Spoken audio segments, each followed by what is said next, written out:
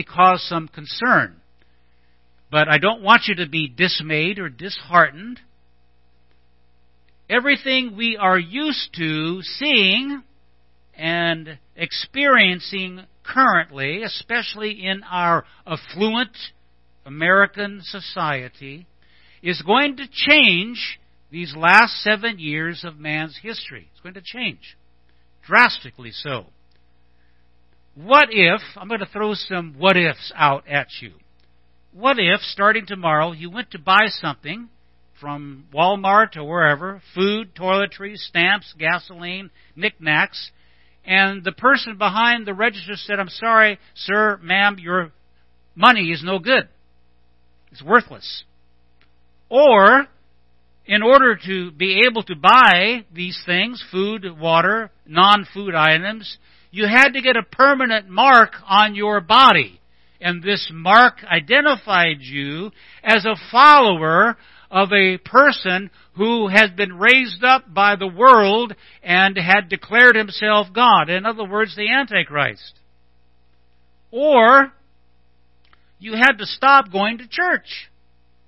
A church that worships Christ and honors the Bible, as we do, and teaches eternal truths from God's Word. What if you were prevented from doing that?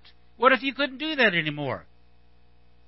And you were to turn all of your spiritual affection and worship to that very popular, charismatic leader who claims himself to be God.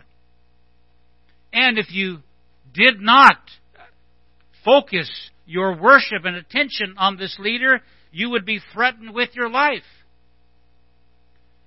Or, here's another one, that all your family and friends and neighbors and co-workers were going along with this new program in the world and were intensely forcing you to join them and do the same thing that they were doing. Or they would disown you. They would ostracize you. Or that you would diligently look for some haven of rest and peace from the craziness of the events happening around you, the natural disasters that I've been talking about, and the extreme worldwide violence and all of these things. You were looking for some safe haven and you weren't able to find it. What if? Or that you were told by the authorities that if they found a Bible in your possession, you would be executed immediately. That's probably what would be happening at the end times. It's just a little taste of the last 7 years of man's history on this planet. More specifically, the last 3.5 years, when the Antichrist walks into the temple in Jerusalem and declares himself God to be worshipped. The Bible calls it the abomination of desolation. The horrible, terrifying, cataclysmic nature of life on earth, where every day is a concentrated effort to stay alive, that would be extreme. But that's what's going to happen.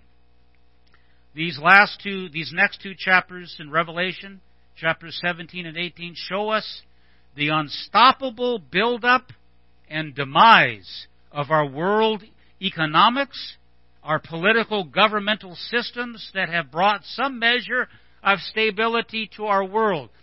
Everything is hooked to the U.S. economy. Does everyone understand that? The U.S. economy prospers, the rest of the world prospers. The U.S. economy tanks, the rest of the world tanks. Everything is hooked around the U.S. economy, and the economy is fragile.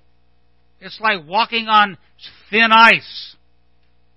As America goes, so goes the world. Wall Street, the Federal Reserve, the government, the banking systems, the markets, the real estate, everything tied into our economy. If that were to splinter and fragment, can you imagine the chaos it would cause around the world? During the bowl judgments, God is showing John the Apostle what will be happening to the religious and political and economic systems of the world. In the first verse, in chapter 17, it says, one of the 7 angels who had the 7 bowls came and said to me, come, I will show you. And so it's during this last measure, this last triage, if you were, of punishments on the earth, the bowls, the judgment bowls, is when this is going to take place. With the saints of God and the church taken out of the picture, the major entities of the world, the political and government and religious and economic, will be completely controlled by unbelieving people, especially overseen by the Antichrist, also called the beast. 2 words come up in this kind of philosophy. One of them is humanism. Another is secularism. Does everyone know what humanism is? Humanism is basically the total focus on human values and thought, completely rejecting the supernatural, completely rejecting God. Humans are the apex of everything, and that comes from an evolutionary kind of mindset. Like everything is gradually getting more and more complicated, and we're at the top of the ladder, humans are. The other word is secularism. And secularism, you probably have heard before, is a complete rejection of the religious values and all of the philosophies, the theology that comes from studying God and His Word. These two, humanism and secularism, are now going to be reigning supreme in every decision that's going to be made. Can you imagine that? And it will be a focus on greed, avariceness, and all of these things that cause widespread chaos. God's Word, His laws, will be ignored, and man's sinful nature will be unchecked. We will go out of control. 2 Thessalonians chapter 2, verses 7 and 8. Listen to these words. For the secret power of lawlessness is already at work. And when Paul wrote these words to the first century church at Thessalonica, it was the first century, that's 2,000 years ago. He wrote that the secret power of lawlessness is already at work. Can you imagine 2,000 years later, it's really churning up, and we can see that now very well. But the one who now holds it back, Paul writes, the one who holds it back like the finger in the dike is the Holy Spirit, and the church will continue to do so until He is taken away, out of the way. In other words, raptured. So the church and the saints of God who have been, and we're here, and we're doing all we can to hold back the tide of lawlessness. But once we are taken out of the way, can you imagine what's going to happen on this earth? Verse 8 says, and then the lawless one, the Antichrist, will be revealed, whom the Lord Jesus will overthrow with the breath of His mouth and destroy by the splendor of His coming. So, there's good news there, but before the good news, there's some not so good news. Now we read in chapter 17, verse 1, it says, come, I will show you the punishment of the great prostitute who sits on many waters. The great prostitute here simply is a symbol of the ungodly system that I was just talking about, of government combining idolatrous worship with economic power that controls all the trade and the buying and selling, is labeled in this manner the great prostitute.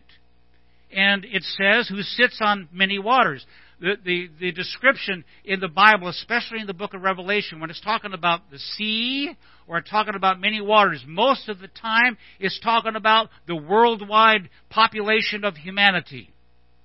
So this great prostitute who covers many waters, who's over all the world, will be, verse 2, With her, the kings of the earth committed adultery, and the inhabitants of the earth were intoxicated with the wine of her adulteries. In other words, the inhabitants of the earth were intoxicated. They were completely sold out to this great prostitute, to this woman, also called a woman. And the scarlet beast that comes up in verse number 3 is nothing else but the Antichrist. So let's back up just a little bit here. Adultery is another word that John is using to describe the false religions, mainly the New Age. Now, how many of you have heard the term New Age before? New Age thinking, New Age philosophy? You have. Good. Okay, so you have an idea. The New Age basically means this.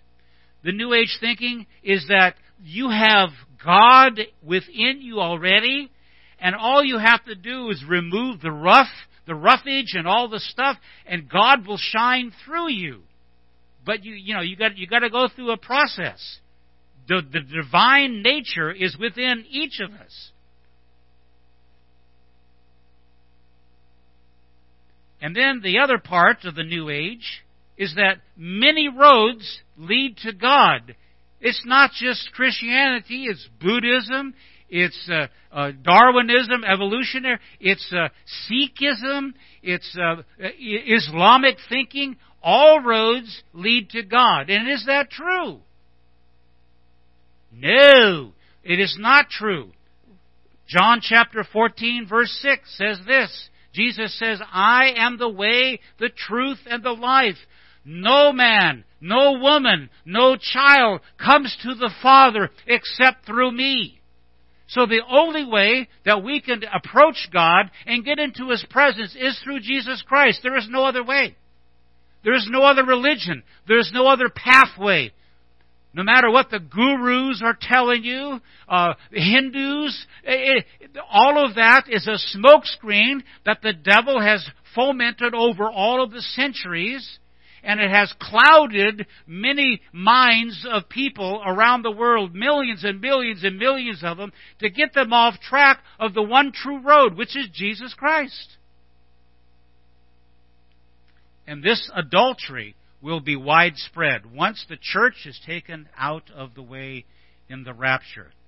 It's also called the doctrine of demons. 1 Timothy chapter 4 verse 1 says this. The Spirit clearly says that in the latter times some will abandon the faith and follow deceiving spirits and things taught by demons or doctrines of demons. Now, some will abandon the faith.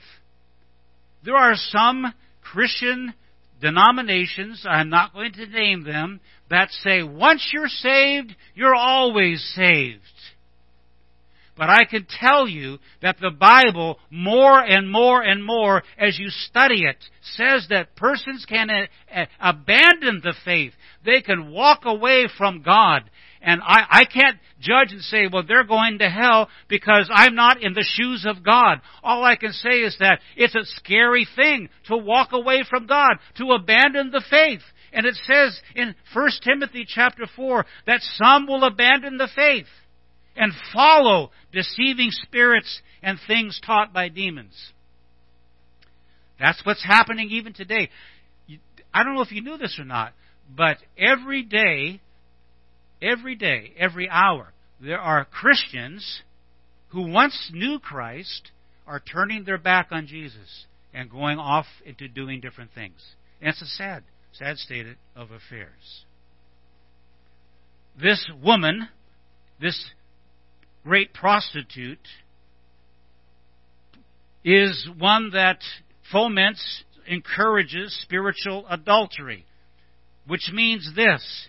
You appear to be connected to God, but inwardly you're joined to lying demonic spirits who hate the true God and who entice humans to worship themselves or something else, idols. Chapter 17, verses 3 and 5. Then the angel carried me away in the Spirit to a desert.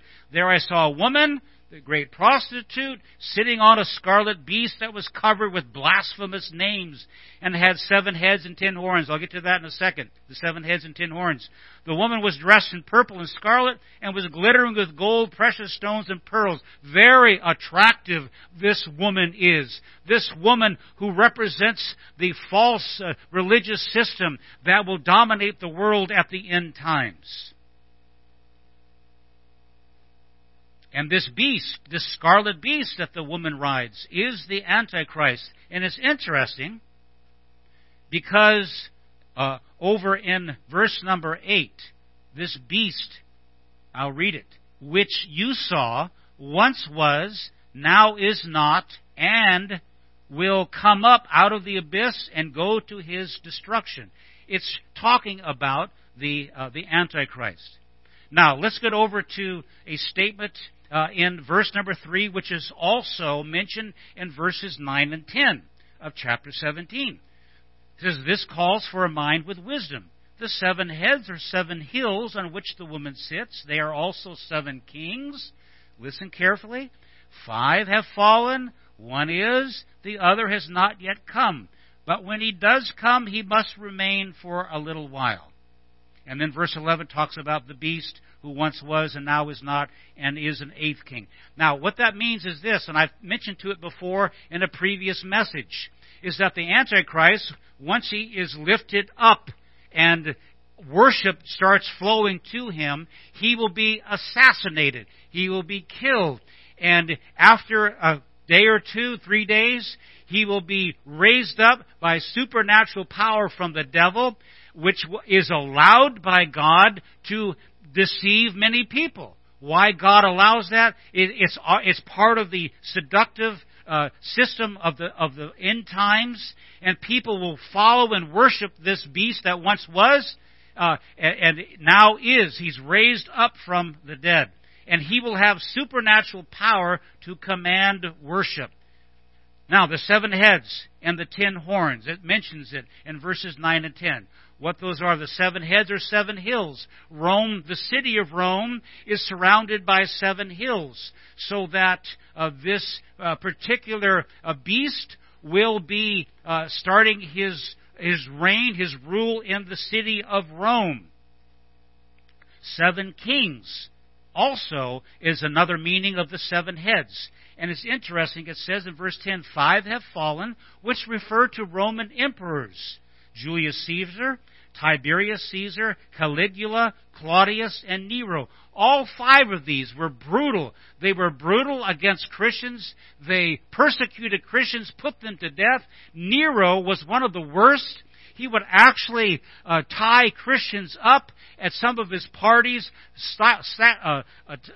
brace them against the pole, pour kerosene or some kind of flammable liquid, and then set them on fire. So they were actually living torches they would gag them so they couldn't hear them scream, but they were living torches in some of his parties. Brutal beyond measure. One talks about the Emperor Domitian, which was alive at the time that John the Apostle was writing this. So it says, Domitian was the one that sent John to the island of Patmos in the Aegean Sea off the coast of Greece, where he wrote the book of Revelation. And then it says, one is to come. This will be the leader of the revived Roman Empire, the Antichrist, the beast. Then it goes on to say there will be 10 horns. What are those? Those are 10 kings. They are the 10 nations of the revived Roman Empire, also known as the European Common Market, and they will set the stage for the Antichrist to exercise his power, and it will start in Rome. Chapter 17, verse 13, that says they have one purpose, and they will give their power and authority to the beast. They will temporarily allow the beast to rule. They will submit to him. Verse 14 of chapter 17 says, they will make war against the Lamb, but the Lamb will overcome them because he is Lord of lords and King of kings. This European common market, this revived Roman Empire that's in Rome, headquarters in Rome, will be so bold as to come against Christ, and Christ will destroy them. And that will happen primarily at the Battle of Armageddon. We've already talked about that. All right. It's interesting that in verse number 5 of chapter 17, it says, this title was written on her forehead, her being the woman on the scarlet beast. Mystery, Babylon the Great, the mother of prostitutes and of the abominations of the earth. This religious system that controls the one world government is a false religion. It will lead people into apostasy and worship of idols. And that is compared, everyone knows what a prostitute is, right? A prostitute is somebody that is, that has no focus or no allegiance or no adherence to one person, one man. A prostitute is one that gives her favors out to anyone. And it's interesting because the New Testament church is viewed as a virgin. In chapter 11 of 2 Corinthians, verse 2, it says this, I, Paul, am jealous for you, Corinthians, with a godly jealousy. I promised you to one husband, to Christ, so that I might present you as a pure virgin to him. Our allegiance should go to Jesus Christ. We are a pure virgin. We're not giving ourselves to any other form of thought, any other religious thought. We are focused on Christ. And because of that, we are a pure virgin for Christ. Christ will take us as His bride one day. The church is warned not to be spiritually adulterous. In other words, every church will be judged severely by God one day. I will be judged more severely than you will because I'm a pastor of a church. And because I'm responsible for giving the Word of God out, unadulterated, pure, and good doctrine, and sound and true doctrine, I will be judged for that severely if I don't adhere. And James and the church will be, there are so many churches in America that are so watered down. Oh, they preach the social gospel, which, we're to do good works. But you come here to hear the Word of God. You come here to hear the truth about God and about what you're to do as Christians. You're not here to get your ears tickled about how good you are and how God is pleased with you. That's a small part of the picture. You're here to hear truth, and you're here to obey the truth. And we will be held accountable. James chapter 4, verse 4. James, the Lord's brother, writes to the New Testament church, and this is what he says, you adulterous people, don't you know that friendship with the world is hatred towards God? Anyone who chooses to be a friend of the world becomes an enemy of God. That's a big category, a friend of the world. What does that mean? That means simply you give your heart to the things of the world, to the entertainment, to the money, to all of the things that the world has, and your first love is not Jesus Christ, but your first love is the world. And God says, do not become adulterous. Don't give your heart to the world. Give your heart to me first. And then all these things, Jesus said, I will provide for you. I will take care of you if you are true to me. The beast, the Antichrist, uses 3 cities during his short reign of 3.5 years. Rome, I've already talked about that, where he begins as the head of the revived Roman Empire. Then Jerusalem. The beast carries out a plan to be declared God, which I mentioned earlier. Then he will have the Jews, as well as the rest of the world, to worship him, because he's declaring himself God. He will walk into I've been there this past year in March. I was there with my youngest son on the Temple Mount in Jerusalem. It was a very interesting place. I tried to get in with these 2 small Bibles.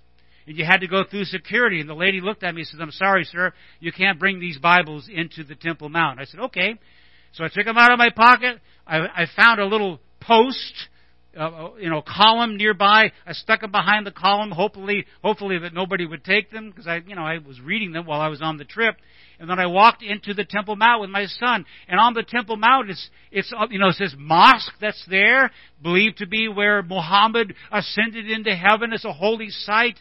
And the Bible says at the end, and basically saying at the end times, that will all be gone. There'll be a temple that will be rebuilt, dedicated to the Jewish people and to the reinstitution of their worship. And in that temple is where the Antichrist will come. And then the last city, the third city, is Babylon. Now, in the deserts of Iraq, during the war there, and it's still going on, mostly now concentrated in Afghanistan, our troops some of them had the opportunity to view the ruins of the ancient city of Babylon. And Babylon, in years and years and years, centuries ago, was a wicked city. It was dedicated to ungodliness. This ruins will be rebuilt out of the deserts of Iraq.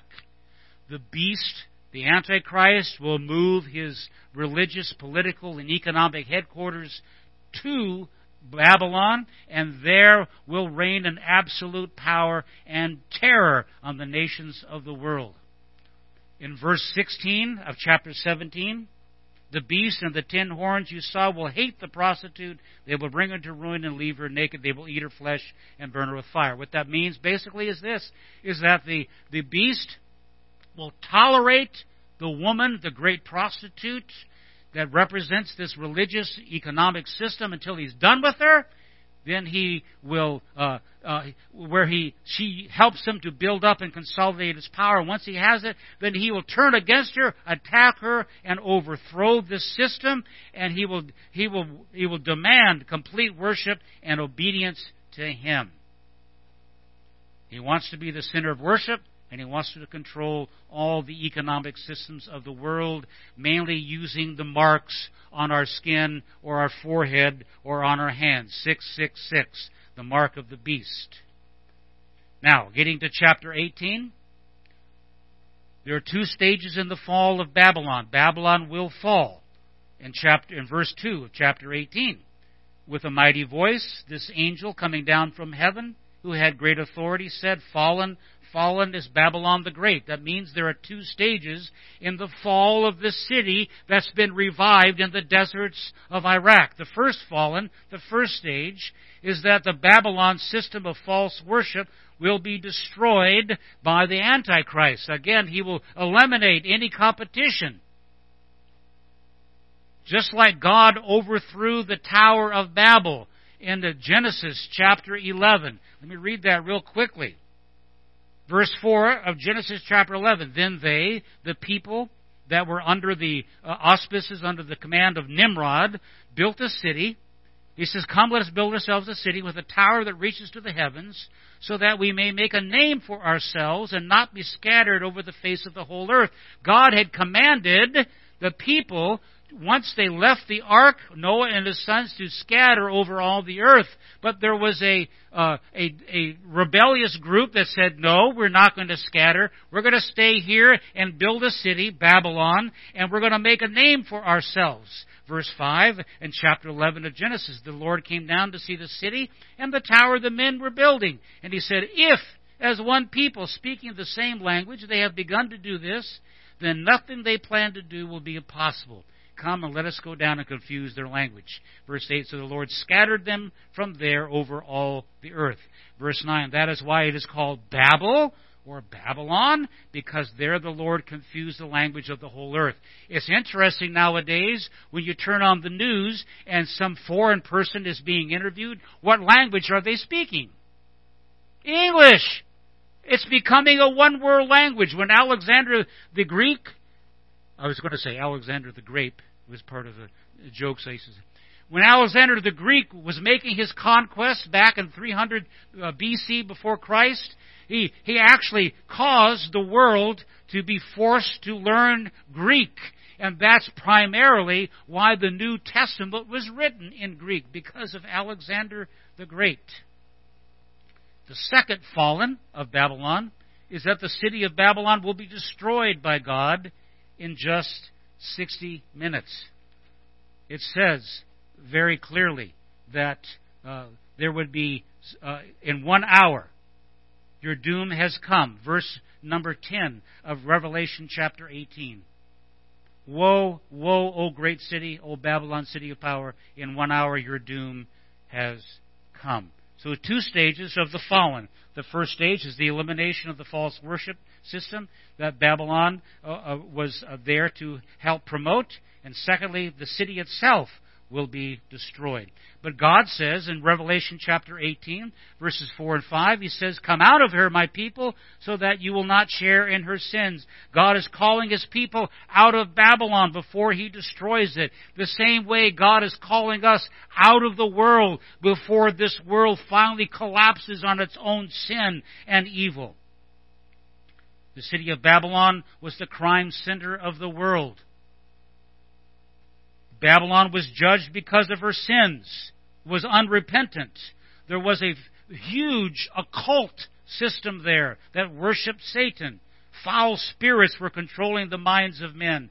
Then Babylon was judged because of her influence. Babylon influenced the rest of the world. The center of social, political, cultural, commercial, economic life was influenced. Babylon was a huge influence. Guess who's a huge influence in today's world, around the world? America. America's a huge influence. And America, some theologians have connected America with Babylon. I don't think so. I don't think America is going to be part of this last 3.5 years of man's history. I really don't. I think Babylon is a special geographic place with that demonic Antichrist in charge. That's his headquarters. I don't even think America will be part of that. Babylon will be judged because of her infidelity, living and proclaiming iniquity and anti-God feelings. And then, of course, Babylon will be judged because of her inhumanity. Chapter 18, verse 13, it says that they dealt with the bodies and souls of men. They dehumanized all men. They stripped them of their dignity. Babylon, all the luxury and splendor of the city of Babylon will be gone in 1 hour. There'll be a loss of sea trade. Chapter 18, verse 19. They will throw dust on their heads and with weeping and mourning cry out, "Woe, woe, O great city, where all who had ships on the sea became rich through her wealth." There will be a loss of music, a loss of jobs. Verse 22, the music of harpists and musicians, flute players and trumpeters will never be heard in you again. No workman of any trade will ever be found in you again. The sound of a millstone will never be heard in you again. So music stops, work ceases when Babylon is overthrown. The sea trade and the commerce from the sea, which is very lucrative, will be done with no more. Let me just make a side comment here. President Trump is trying to make an even score between the United States and foreign nations who have been taking advantage of the United States and their trade deficits in the past. President Trump is trying to put a stop to that.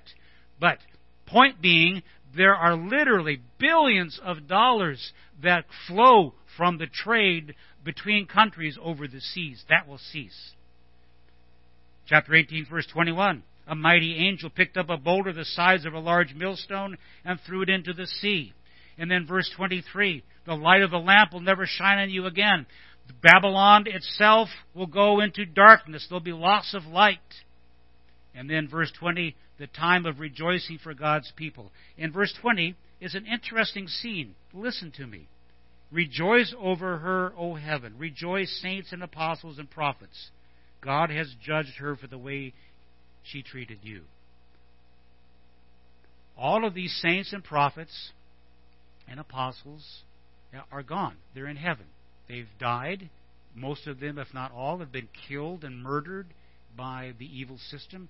They're in heaven, and now they're able to look down from heaven on what's going on earth. I've had many people ask me, Pastor, when we get to heaven, when we die, will we know what's going on planet Earth?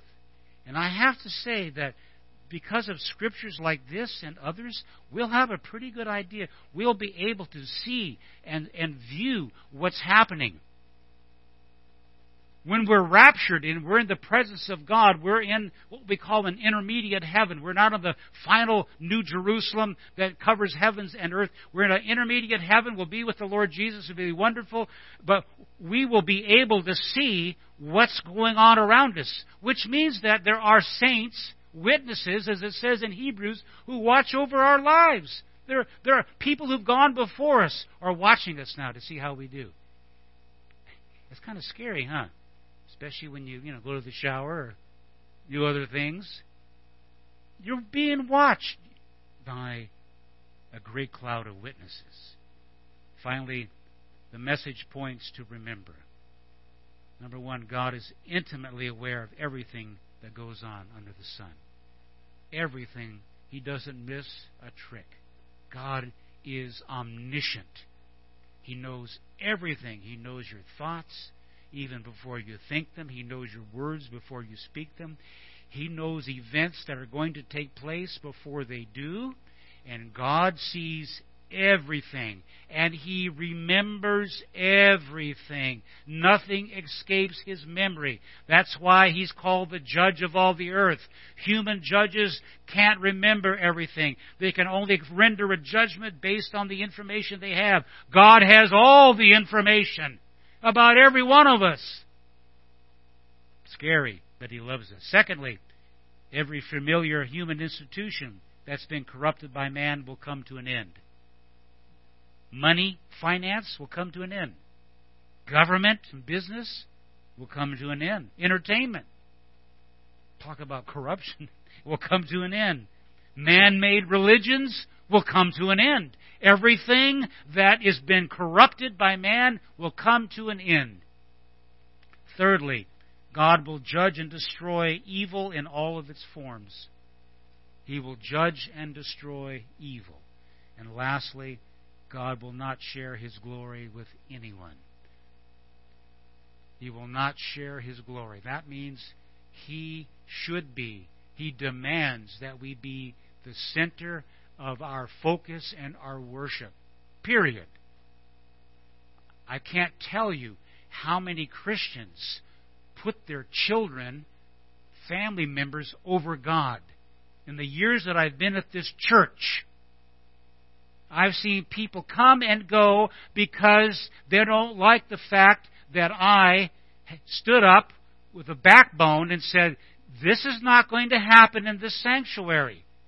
Your child is acting up and it's causing worship to be scattered. It takes, when we're here, this is a holy place where your focus should be on Jesus Christ and on Him alone. That's why I go in the back when I pray. I don't want people looking at me. I want people focusing on Christ, reading the words and getting completely absorbed with Jesus. And anything that distracts from that bugs me. And people have left because they've gotten mad at me. That's okay. I'll stand up for righteousness, and if it clears the whole church out, that's the way it goes. I'm still going to stand strong for Christ and make sure that this is a place of worship and that God is honored here. And I want everyone to worship Him and give Him the glory that He deserves. He will not share His glory with anyone.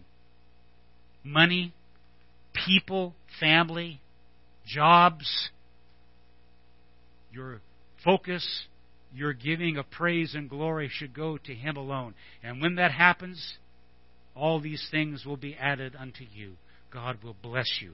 He will raise you up and will bless the work of your hands when you put Him first.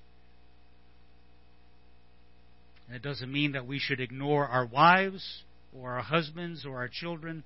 No. when we are focused on Jesus, we love them even more and are even more able to serve them as they need to be served. May God help us to do that. Let's pray. Father, there's so much in these scriptures.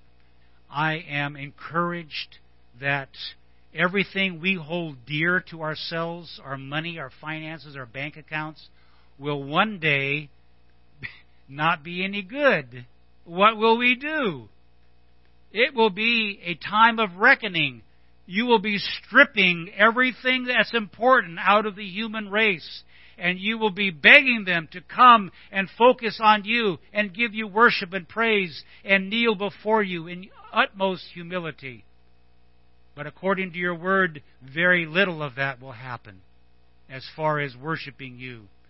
The hardness of men's hearts will continue. God, I pray for those who have chosen to come to this service today. Doesn't matter the number of people here. What matters is that the truth of the Word goes out and that people's faith is built up. And I pray that you would build the faith of each of these dear saints up, that you would bless them from hearing the words in the book of Revelation, chapters 17 and 18, and that they would know that everything that man does to try to promote himself and try to push God out of the way will come to an end. It will crash and burn, and you will get all the glory. God, help us in these last days as we see lawlessness gaining, that we would put our focus more and more on you, O God.